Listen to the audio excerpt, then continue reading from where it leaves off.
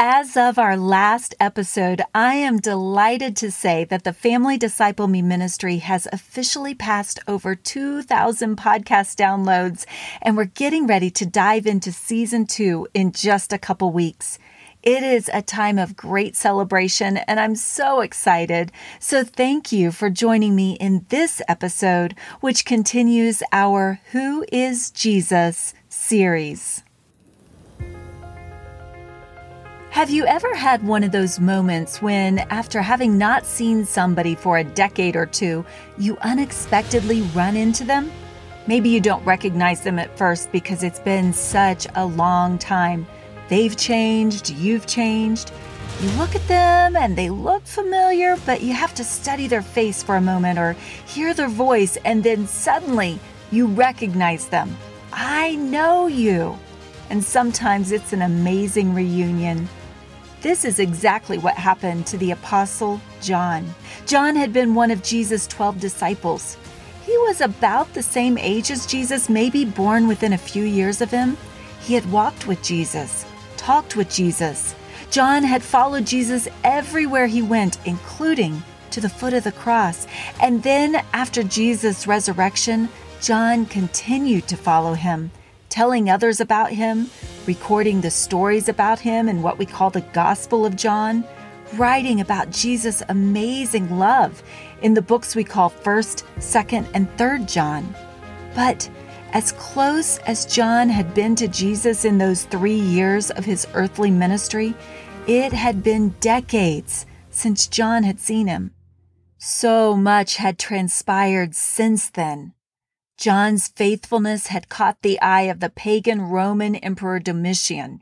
This ruler thought he was God, so he ruthlessly persecuted those who believed that Jesus is God, that Jesus is the way, the truth, and the life, that Jesus is the only way to the Father.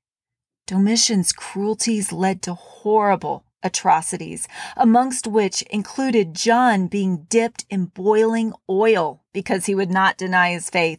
The Christian theologian Tertullian recorded in the church history he wrote down about a century later that John miraculously survived this bath in boiling oil. Then John was forced to drink poison, but it didn't hurt him either, though it did kill another common criminal when he was forced to drink from the same cup. Interestingly, it's recorded that John raised that man from the dead. The miracles were certainly impressive, maybe even to the Emperor Domitian himself. Still, he was not going to have anyone but himself be God, and he certainly wasn't going to have anyone who believed Jesus is God remain in his presence. So Domitian banished John to the island of Patmos. There, on that rocky, desolate, infertile island, it's said that John lived in a cave and was forced to work in the mines. Who knows if he completely escaped the scars of the boiling oil or if he survived with them and had to continue to endure their effects. Life on that island, either way, was meant to be brutal, cruel, punitive, mind-changing, a Roman reindoctrination into who Jesus is and who Jesus is not.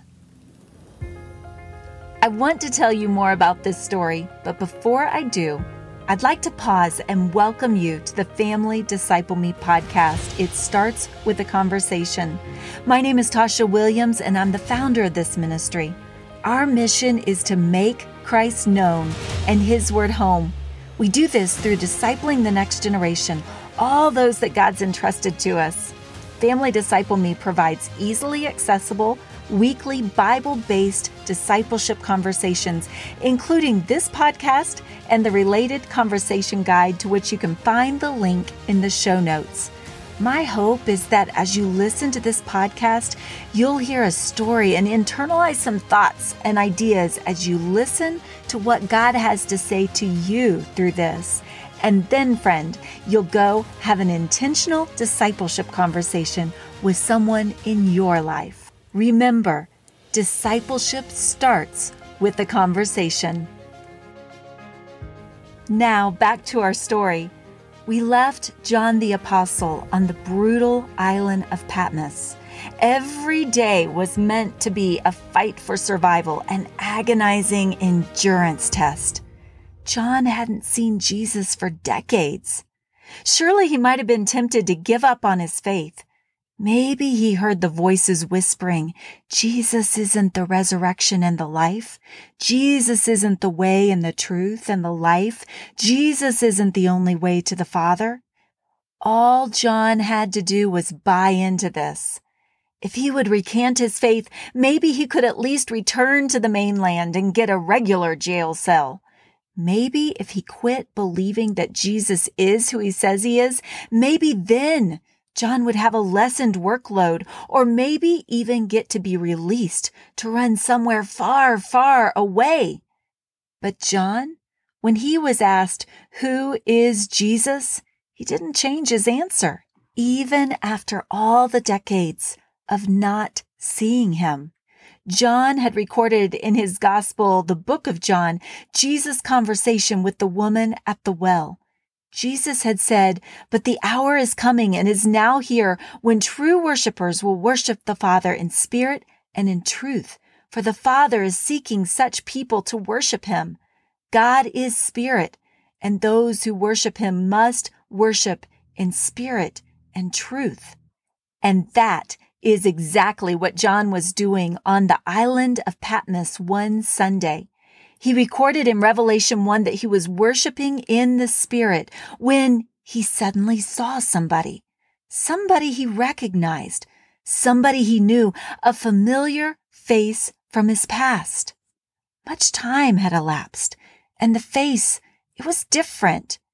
It took John a few moments, I think. His mind had to sort through the fog of decades of pain, of woundings and sacrifice.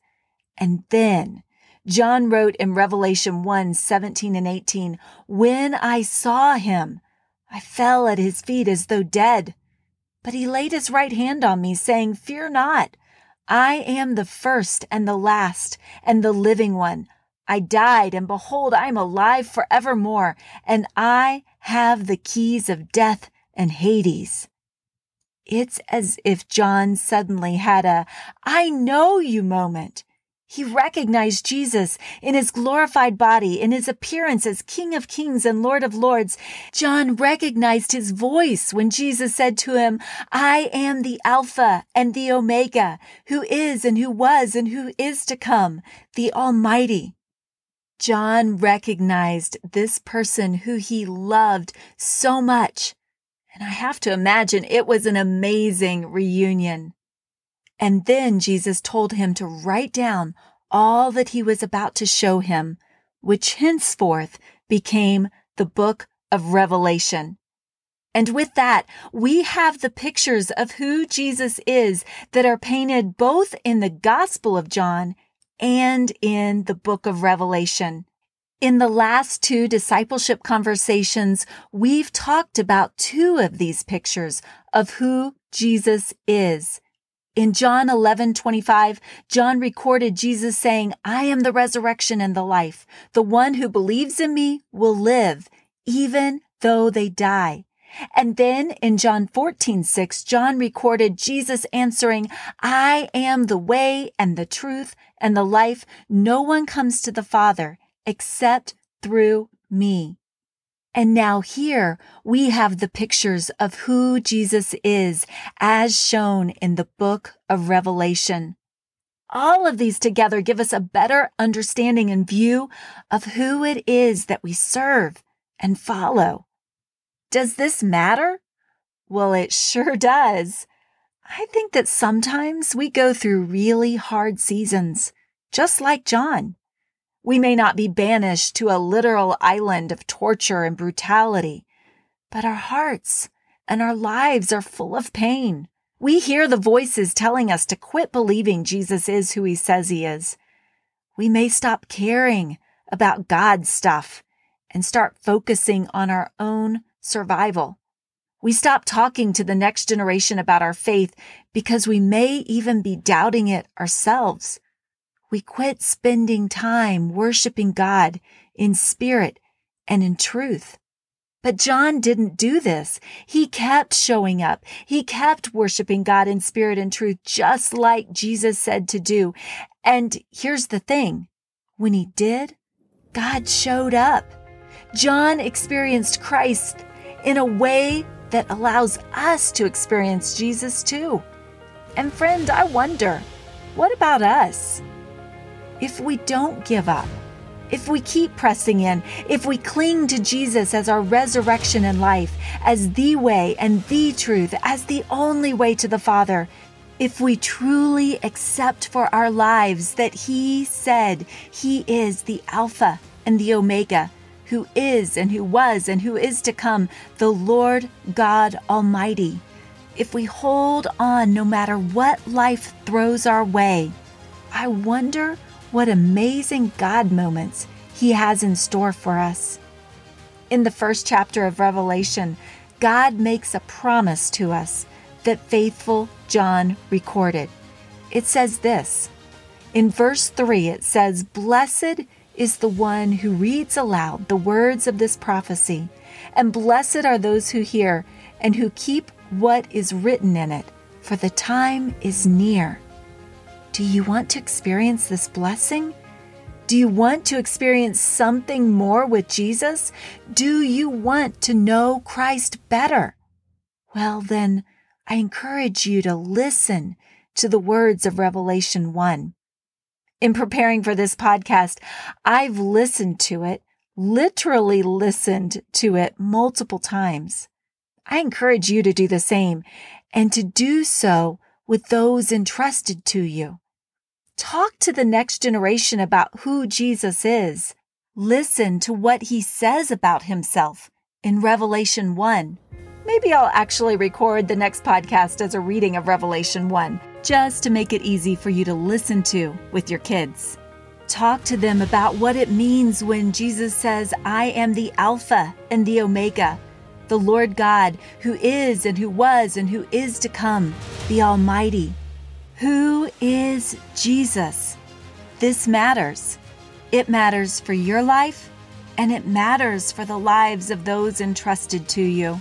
It matters because you want to know him well enough that someday, when you see him, you'll be able to recognize him, just like the Apostle John did. So seek him and speak him.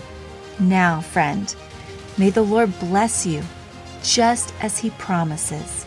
Blessed are those who read aloud the words of prophecy, and blessed are those who hear, and blessed are those who keep what is written in it, for the time is near.